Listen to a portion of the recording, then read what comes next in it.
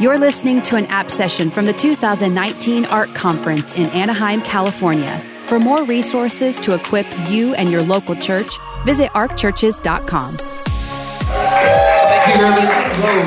Hello. Hey, such an honor to be here today. I love ARC. We love ARC at our church. I'm a part of the team at Champion Center. My pastor, Kevin and Sheila Gerald. And can we just do this? Yeah. Okay, I'm done. Yeah. Already done. My pastors are Kevin and Sheila Gerald. I've grown up at the same church my whole life.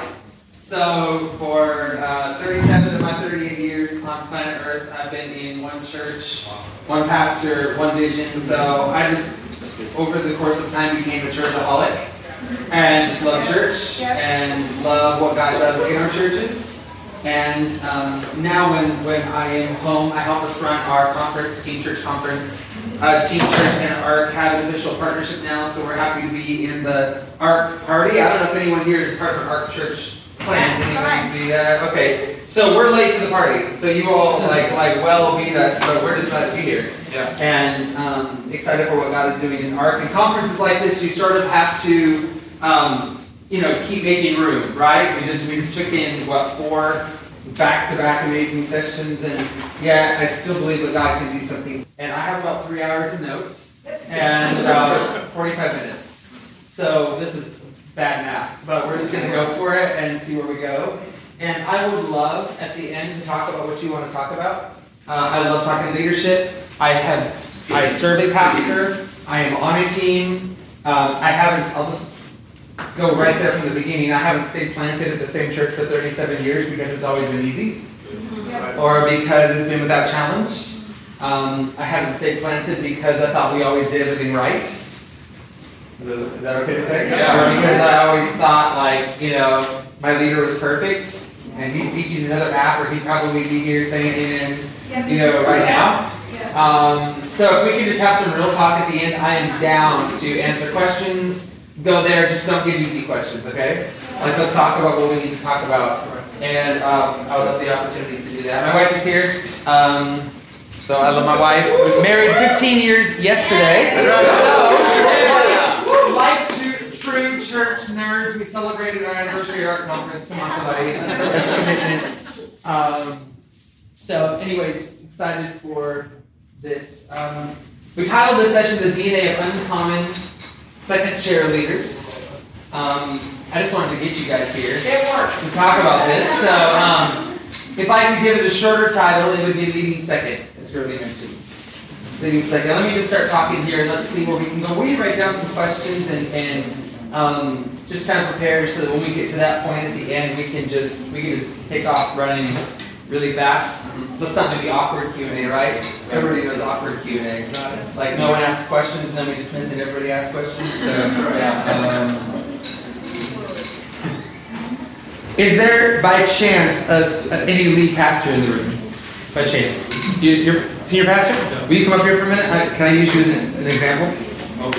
Yeah. What's your name? Brandon Davis. Brandon? Yes. Good name and nice to meet you. Do you have anybody with you? Will? Okay, you're coming up in just a minute, just so you know. So let us off the team.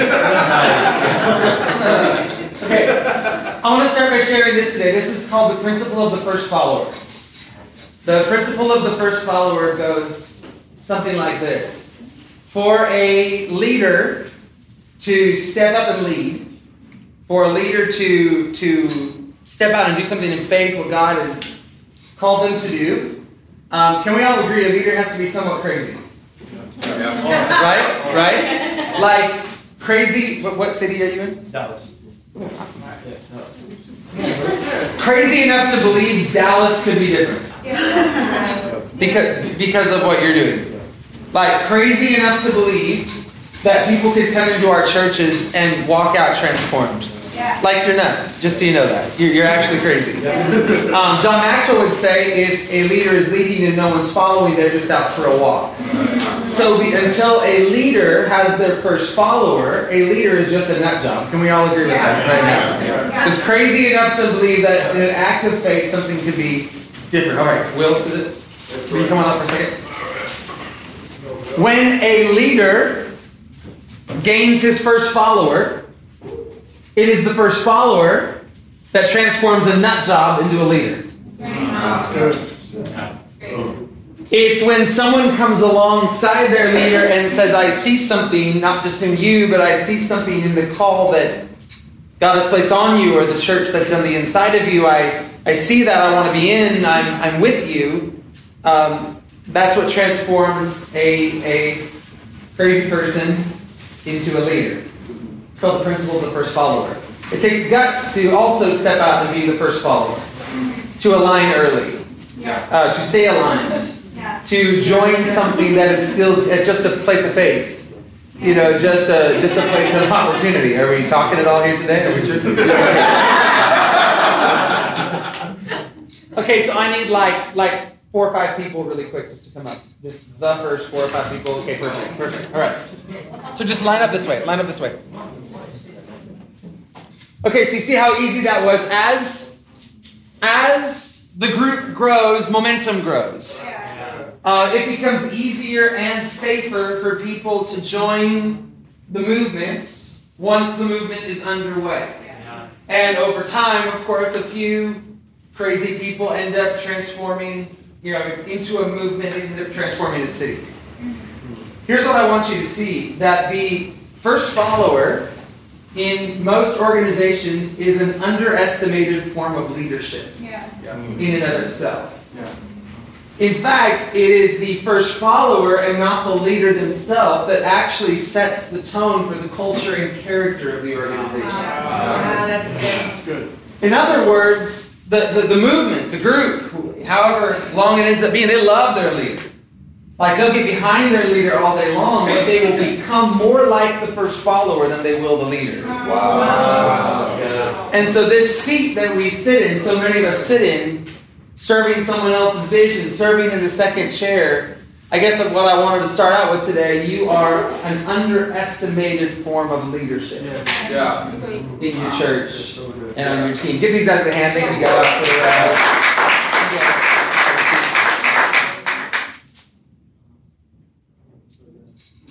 for What do these names have in common? Joseph, Esther, Daniel. Think about it for a minute. They all changed the world, and none of them were in charge. So, a couple years ago, of course, lived in this zone for many, many years in our own church, but a couple years ago, God began to give Lindsay and I some language around this, leading second.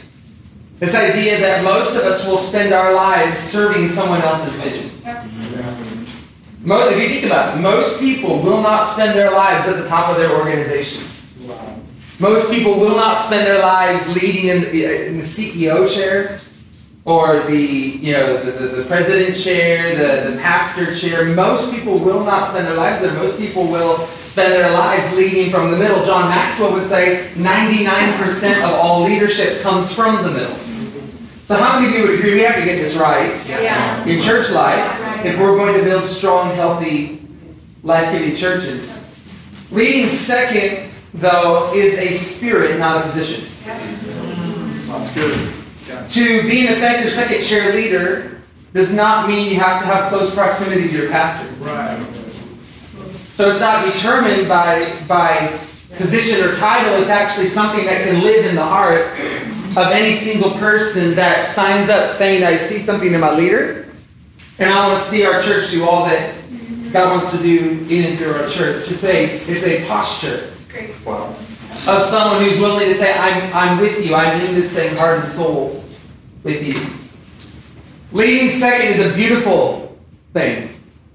It's amazing. When you lead second, you get to be a part of something bigger than you. When I'm home church, gone most weekends, but when I'm home, I get to stand on a stage that I didn't build naturally or physically or spiritually.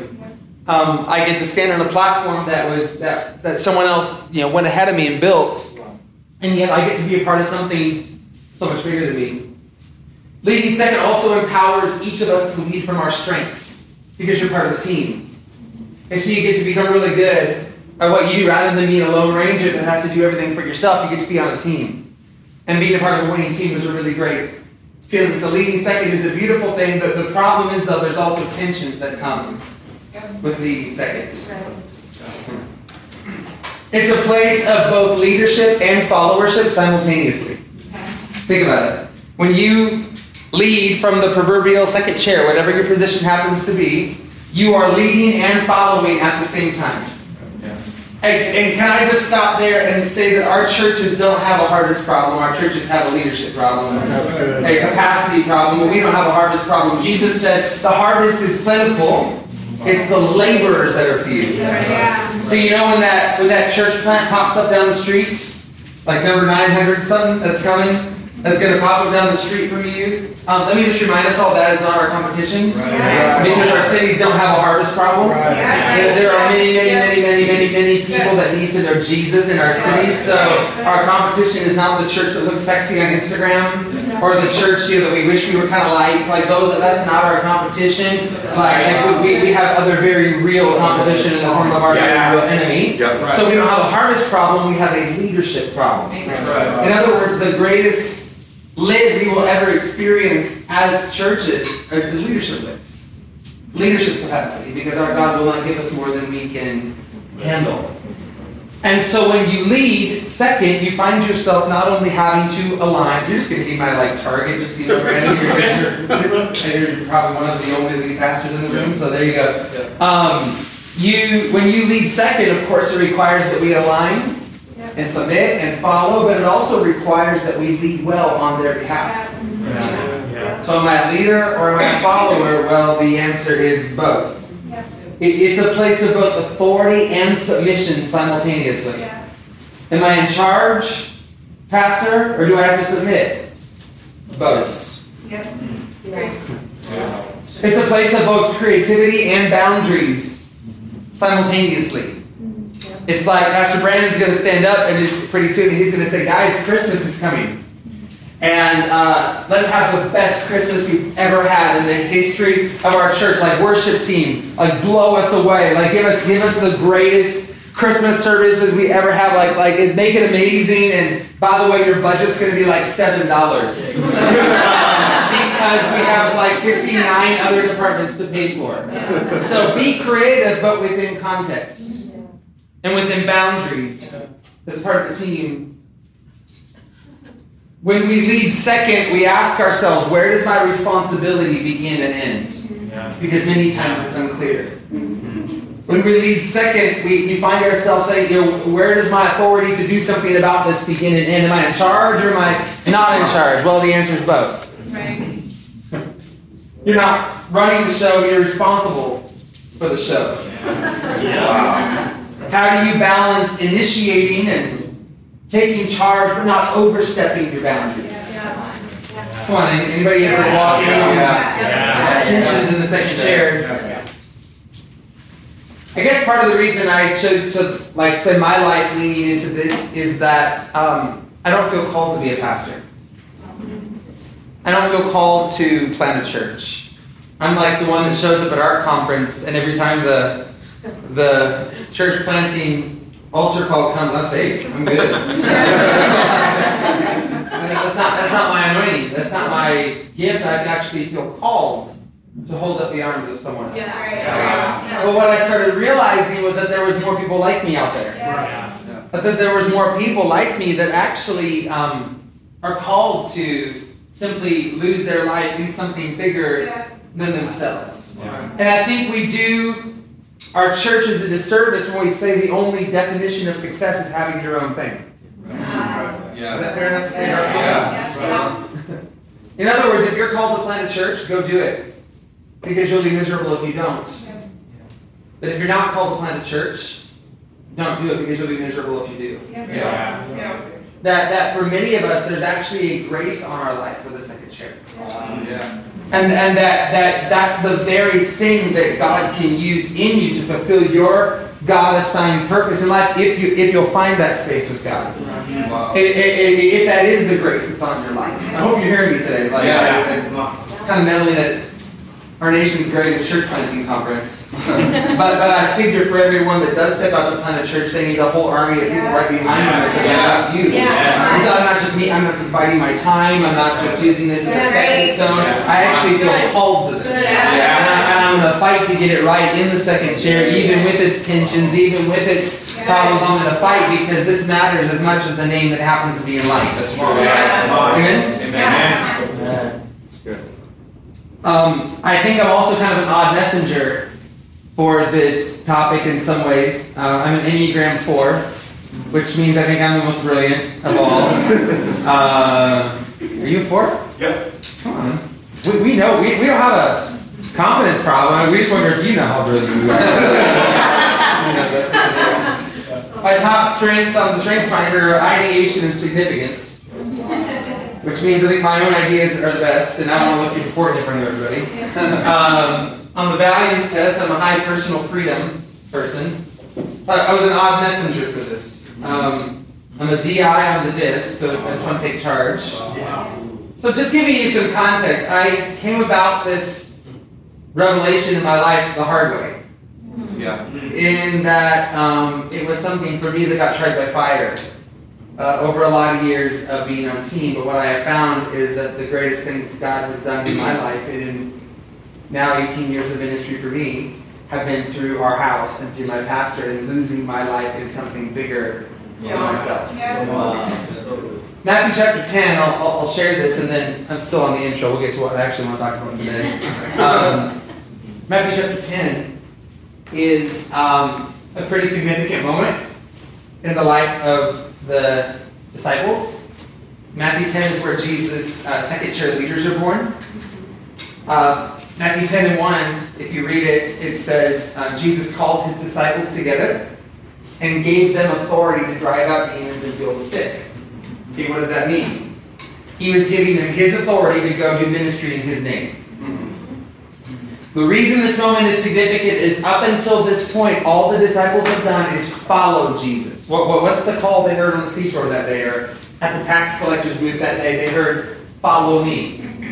And so up until this day, they have observed Jesus. Right. They had listened to his teaching. They had ushered and picked up basketfuls of bread when he multiplied bread for thousands of people. They had served. They had been in proximity. They had been involved. But at the end of Matthew 9, we see Jesus looking out at the city, seeing the need is too great. I just referenced the verse a minute ago. The harvest is plentiful. The laborers are few. Jesus is realizing it's time to expand.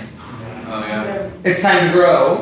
And so he immediately calls his disciples to him and gives them authority to go out and do ministry in his name. In other words, it's time for us to expand, so I need you to carry what's on me. I need you to go and do it in my name with my power. In other words, can we just agree, like, ministry opportunity of a lifetime, right? Yeah. Like, I know we're all on Jesus' team, but this is Jesus' like actual team. And then they don't know what the Porsche looks like, but they just got given the keys to a Porsche. Yeah. You know, and authority to drive out demons and heal the sick. And then like a good leader, Jesus sends them through an orientation. So go here, you know the chapter, go here, don't go there, do this, don't do that. If they receive you, do this. If they don't receive you, do that. So all good. He's just telling them this is how you drive this thing I just gave you. But then Jesus says something that's very interesting. He looks at them and he says, whoever loves their mother and father more than me is not worthy of me. Okay, that's new. That doesn't sound like follow me. Yeah. Whoever loves their son or daughter more than me is not worthy of me. He doubles down on it. Whoever does not take up their cross and follow me is not worthy of me. Whoever finds their life will lose it, but whoever loses their life for my sake will find it. Wow. This is the first day, as far as I can tell, this is the first day that Jesus introduces die for me language. This is the day where follow me became die for me. And it happened on the same day he gave them authority to go do ministry in his name. It's as if Jesus is looking at his disciples and saying, I'm going to give you the ministry opportunity of a life that we're going to change the world together. It's just going to cost you everything. Are you willing to lose your life in this thing I'm giving you the opportunity to be a part of? Because if you'll surrender your life, and you'll submit to my authority, and embrace my kingdom. Yep. And if you'll lose your life in this thing, your life will become more significant than you could possibly imagine. It's just going to cost you everything. But we live in a day, our culture, we've just said so much about you have it your way. You know, we've looked at people and said, you can do anything you want. You know, the worst advice you can give someone, by the way, is you be you. You do you. It's like completely not biblical. You know, like, just you do you, boo. You know, like that's like actually like the worst advice you can give somebody. Because Jesus didn't say you do you. He says, I want you to be like me. And I want you to lose your life in me. And I want you to surrender your life. And if you'll do that, I'll give you power. I'll give you authority. I'll use you like never before. It just may look different than you thought it would. So, sorry, I'm kind of meddling here a little bit. But I hope you see that. Incredible authority. Incredible opportunity. A group of people that literally changed the world. It just caused them to lose their life on the inside of it. Something bigger than themselves. That is what I truly believe to be the spirit of a leading second leader. Is someone who looks at their pastor and looks at the vision and this thing that they're a part of, and they look at their pastor and they say, I'm willing to lose my life in this thing that's bigger than me, trusting that I'll find it on the other side. Wow. And I truly believe that's how we change the world. Amen? Amen. That's all right to tell you so far? Yeah. I feel like they showed up the wrong app. By the way, I won't be offended. So the question I have for you today is this. What does the DNA look like that my pastor would kill to have on the team? So great. What does the DNA look like that my pastor would kill to have on the team? Like what is that leader? I want to be that leader for my pastor. I want to be the kind of leader that not only loses my life in the bigness of the dream and the call that's on our church and on his life, but hopefully, more of me. More people on our team that would want to follow me and do the same. So what does the DNA look like that my pastor would kill to have on the team? I'm going to offer you 3 things that I think every pastor needs in their second chair leaders. I think for today, I'm going to go in reverse. So I'm going to tell you the least important first, and we're going to end on the most important. Sound good? Mm-hmm. Yeah. Okay, so I believe that every effective second chair leader is developed in 3 very specific ways. The first is, I would say, skill or talent. Skill or talent. Remember, we're starting at the least important here. It's still important, by the way. Skill and talent. In other words, if you're going to serve your pastor well, be insanely good at your job. That's great. Mm-hmm. Like, be really, really good at what your pastor has given you to do. If it's preaching, work on your craft, which is just going to be a fraction of our role in the second chair. Right. If it's leading meetings, be insanely good at leading meetings, like the kind that people actually somewhat enjoy showing up to. Mm-hmm. Be insanely good at communicating with people. Be insanely good at team building. Yeah. Be insanely, if you're on the worship team, please be a great singer. Please. For all our sake, play your instrument well. Work on your craft. Great, thriving second chair leaders make a commitment to continually work on their crafts. The thing that they've been given to do. But I truly believe it's the least important of the 3 I'm going to share with you because it will only take you so far. Sometimes in church life, we're tempted to promote talented people on talent alone. I think we've all seen enough examples right now. That doesn't always go well. And if the other 2 things I'm about to mention are not in play, we really set people and our teams up for failure when we promote people on talent alone. So talent is necessary to be kind of like the tip of the iceberg, so to speak. It's necessary, it's important, but it's only a start. Yeah, that's great. For what your pastor, whether they know it or not, what your pastor truly needs on the team. The second word, which I'm going to lean into for a minute, is the word capacity. Mm-hmm. High capacity. In other words, a high capacity leader that is in a place to say yes to their pastor on every occasion possible. Wow. What is capacity? Capacity is defined, I believe, by 3 questions. capacity is notoriously difficult to define, so I'm going to try to give you some language. But what is capacity? First of all, capacity is how much can I handle?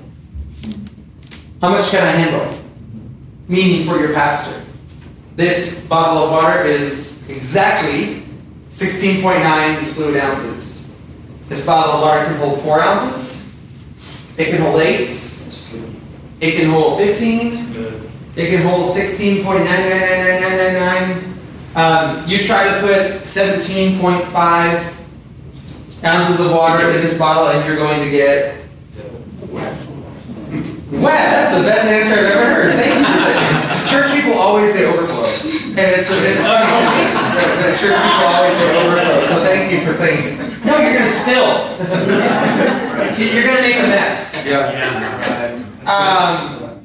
going to damage something. If you try to put too much, and this container can't handle it. And in ministry, the reason this is so important is when we hit capacity, and when we spill, and when we make a mess, we hurt people. This is when if I'm at capacity, I'm at margin, I'm stressed, and I tell someone I'll get back to you, and I don't get back to you. Like, we've all hit these moments, by the way. This is the issue is not necessarily, if you hit capacity, it's just what you do when you do it. Sure. But this is when people's experience on the team is damaged because we're just at capacity. We can't handle more.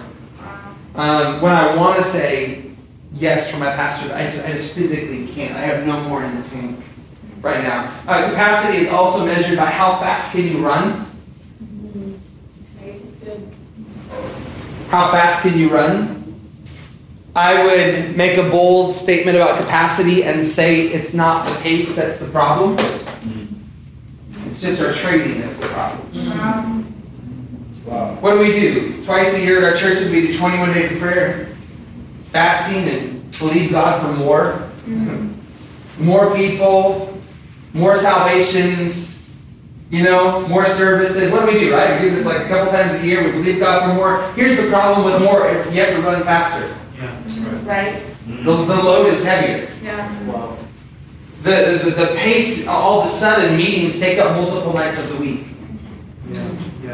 All of a sudden, perceived family time is shrinking, and if we're not careful, if we don't also grow our capacity to handle more, we can end up resenting the very thing we prayed for. That's good. Because it's not the pace that's the problem. I just like to think in my mind, there's someone out there running at a fast pace, handling it well.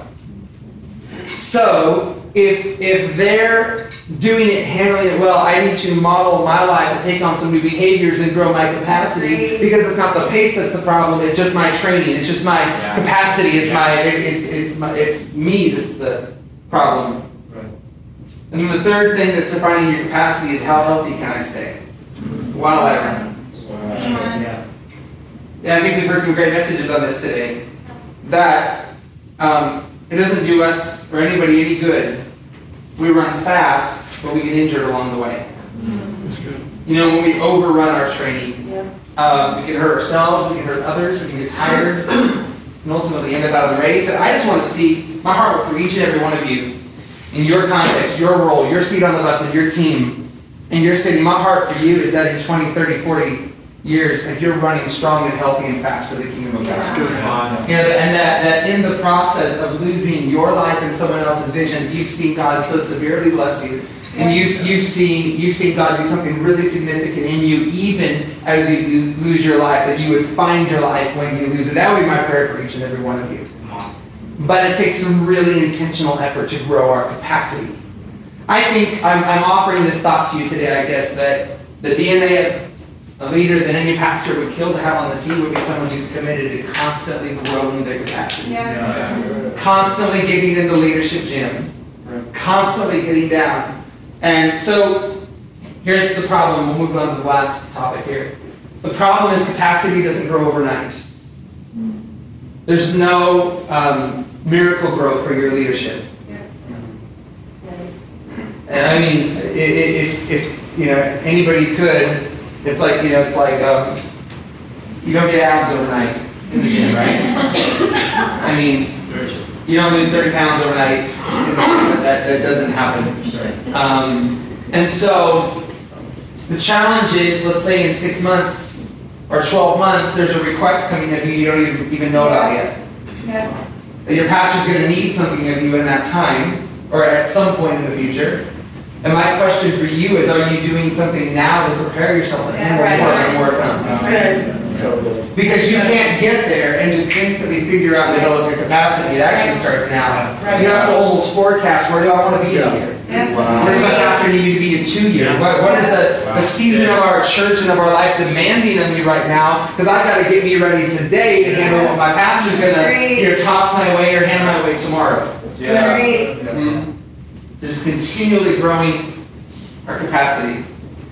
And then the third aspect, the third, I think, DNA element of an uncommon second chair leader. This is absolutely the leader that every pastor would kill to have. And the most important is, I would say, alignment. Alignment. This is the leader, the second chair leader, that looks at their pastor and says, go. Do all that's in your heart, I am with you. This is Jonathan's armor bearer, right? Yeah. Do all that's in your heart, I am with you. Yeah. Heart and soul. Aligned in spirit, aligned in language, aligned in heart, aligned in purpose. Alignment is the most powerful force in any organization. It's the ability to walk in a church, never meet the pastor, and yet have exactly the experience the pastor would want you to have in church on a Sunday morning, because the culture is so aligned. It doesn't matter if you meet the person at the top or the person 22 rungs down. It's as if you still met the pastor, because there's such severe cultural alignment in the organization. This is where the air is clean on teams. This is unity. This is when we're all on the same page, headed the same direction, fighting the same battles. I guess I'd like to say it a different way. Misalignment is bad for tires, it's bad for spines, and it's bad for churches. I mean, think about the analogy. Anyone ever drove a vehicle that's out of alignment? Yeah. You ever done it? I rented a car one time when we were pulling out of the car rental thing, and like to go straight, the wheel had to be like about this, right? Like something's wrong. When a vehicle is out of alignment, the most basic function of an automobile, what? Accelerating and going straight? Is that about as basic as it gets? The most basic function of an automobile is tiring. Yeah. You can't even do the simple things, because you're constantly having to work on alignment. The driver gets tired faster. The vehicle breaks down faster. It costs you more money in the long term. Gas and repairs, and all because something was just operating counter to its design, out of its design. Misalignment's bad for your spine. When your spine's out of alignment, health can't flow in your body. If chronic pain, come on, any leaders popping up in your mind right now? That's like the person sitting across the room you don't see or any kind of thing. Every statement I just made is true about your team if you're experiencing misalignment. The basic functions are near impossible to get done without a fight. The driver's tired. The car breaks down. Health can't flow. Constant pain, chronic pain, all because of lack of alignment. I'd say one more thing about alignment really fast. I'm just talking, like, this is like 2 hours of notes in just like 30 minutes. I'm sorry. This is like a fire hydrant coming at you today. I would say this, and this is something you can maybe take home and unpack with your pastor a little bit. I would say slight misalignment is worse than no alignment at all. Wow. Slight misalignment is worse than no alignment at all. And here's why I would say that. Let's say that alignment looks like this. Let's say alignment looks like all of us headed in this direction, the same direction together, same culture, same vision, like we're all headed this way. Let's say total misalignment, just someone who's not with us, which is what we would think would be the worst, right? Total misalignment looks like someone coming in and they're faced this way. They're not with us. They don't like how we sing. They don't like how we lead. They don't like the name of the church. They don't like the location. They don't like the attire. Like whatever. If someone comes in that person, while they might make a splash for a second, that person's not staying around. Yeah. Like, no matter what happens, that person's exit will be quick. They might make a scene, whatever, but in the scheme of church life, that person's going away quicker. There's something far more dangerous that happens on our teams. That's called slight misalignment. That is a culture where everyone's headed this direction, same culture, same vision, same purpose, and you have someone come in that's kind of right about like this. Like they appear to be headed in the same direction, but there's like a few things off. The reason that person is so dangerous is because their misalignment only comes out later once they're in places of influence, leadership, authority, and now they hurt people. There's collateral damage to that person because their misalignment was not dealt with quickly enough. I'm talking out of pain a little bit because I actually experienced this with an intern of mine years ago. It was a kid that had grown up in youth ministry with us, fatherless kid. Great kid. Our youth ministry served his brains out. Faithful. So much so he went away to some sort of a seminary type school. A little bit different flow than our church and all that. But at the end he came back and said, hey, I have some credits I need, internship credits I need to get to finish to graduate. Can I officially intern with you? And I said, sure, great. And he was amazing. He was awesome. He was with us all the time. He worked his butt off. He was even there like the day our daughter was born in the hospital. Like not like in the room. Not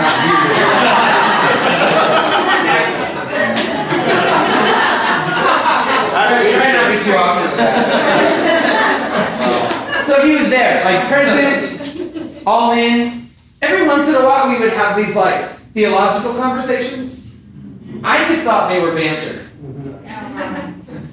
I just thought they were like, we're just kind of like having an exercise here, of like why I'm not Calvinist or something, and anyways, I'm going to get on those tracks.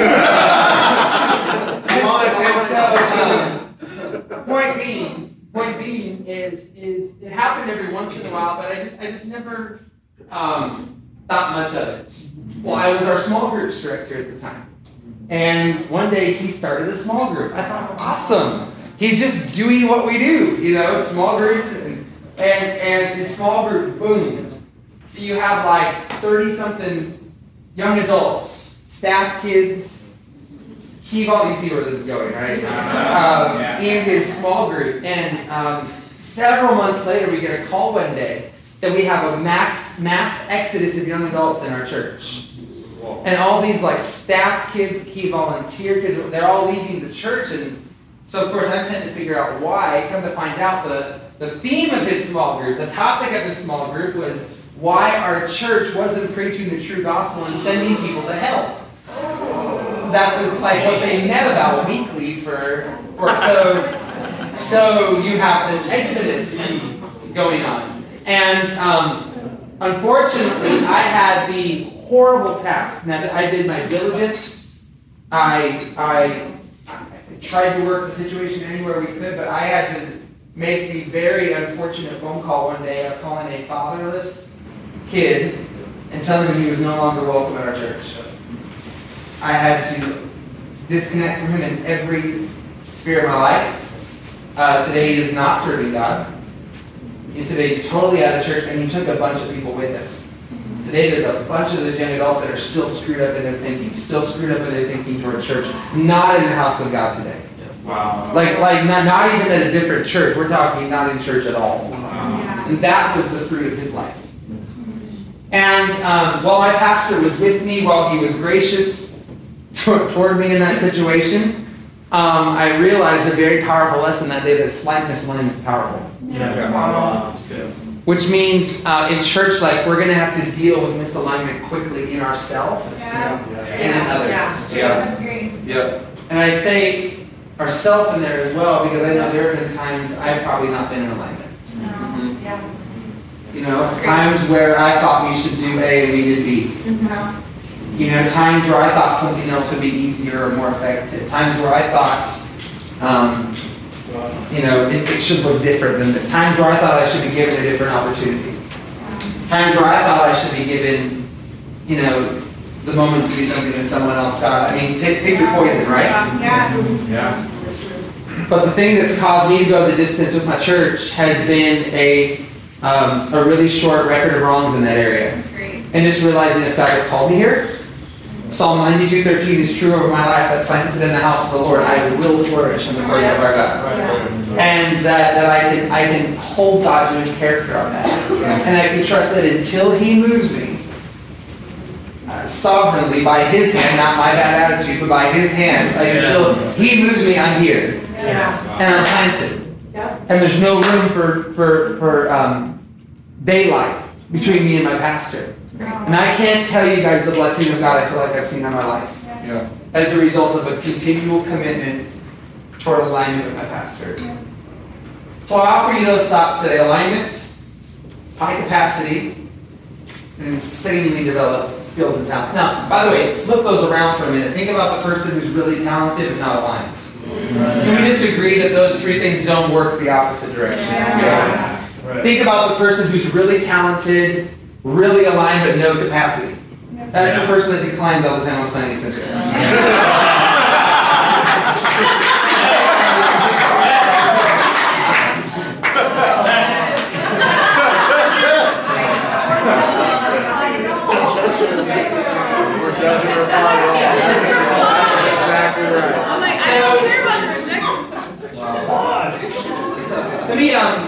Let me read something to you guys as we close. I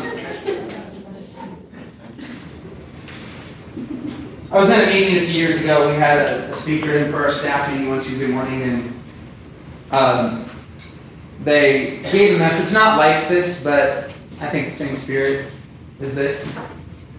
And it was one of those mornings in my life where I walked into a room one way and walked out another. I haven't had very many of those days in my life. I mean, I think you get a few of those days. Truly, I truly was different when I walked out of that room. But that was one of those days. It was maybe, 12, 13 years ago now at this point. And when I walked out of the room, all I knew to do was go home and just write.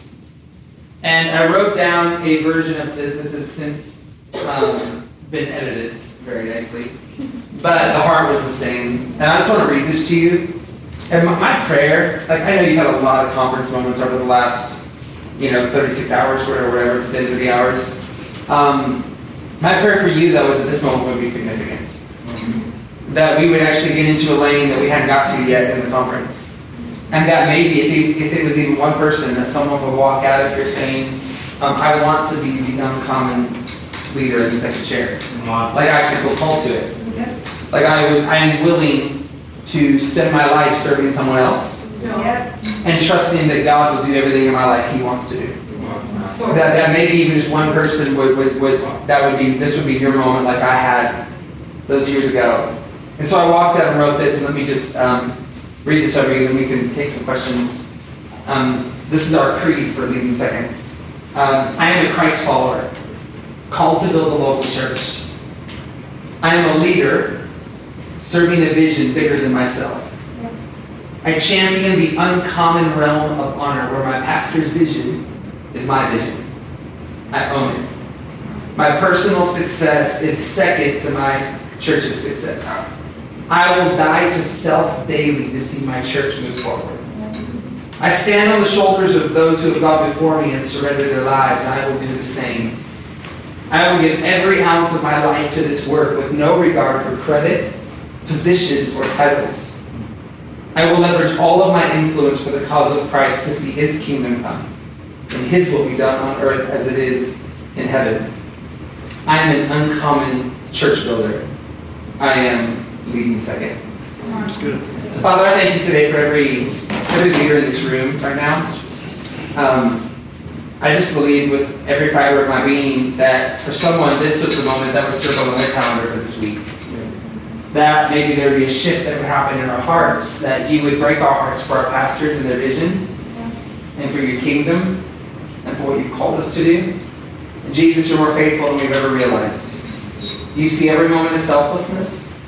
You see every moment of sacrifice. You see every moment where we lose our life in a thing that's bigger than us. But I thank you that the gospel is not a grave, it's simply a garden.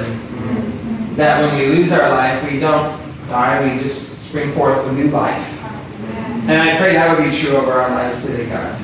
That as we lose our life in the vision that you've given our pastors, that we would find our life. And that life and more life would be our story.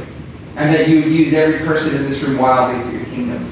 That they would be more effective than they ever dreamed they could be, Father, even while championing someone else. That they would be more used of God than they could dream, and that they'd see everything that's in them come out in some form. Everything you've placed in their Father, that they would have expression for that even while losing their life in someone else's vision. I pray that would be our story, God, that we would be uncommon, that we would build uncommon churches that would truly change cities for the glory of the kingdom of God. So we love you, and we thank you that it is the honor of a lifetime to be in ministry, to serve you like we get to serve you in Jesus' name. In Jesus' name. Amen. We hope you enjoyed this session from the ARC Conference. Our heart is that you are more encouraged and excited about your calling than ever before. For dates and locations, and to register for an upcoming ARC Conference, visit arcconference.com.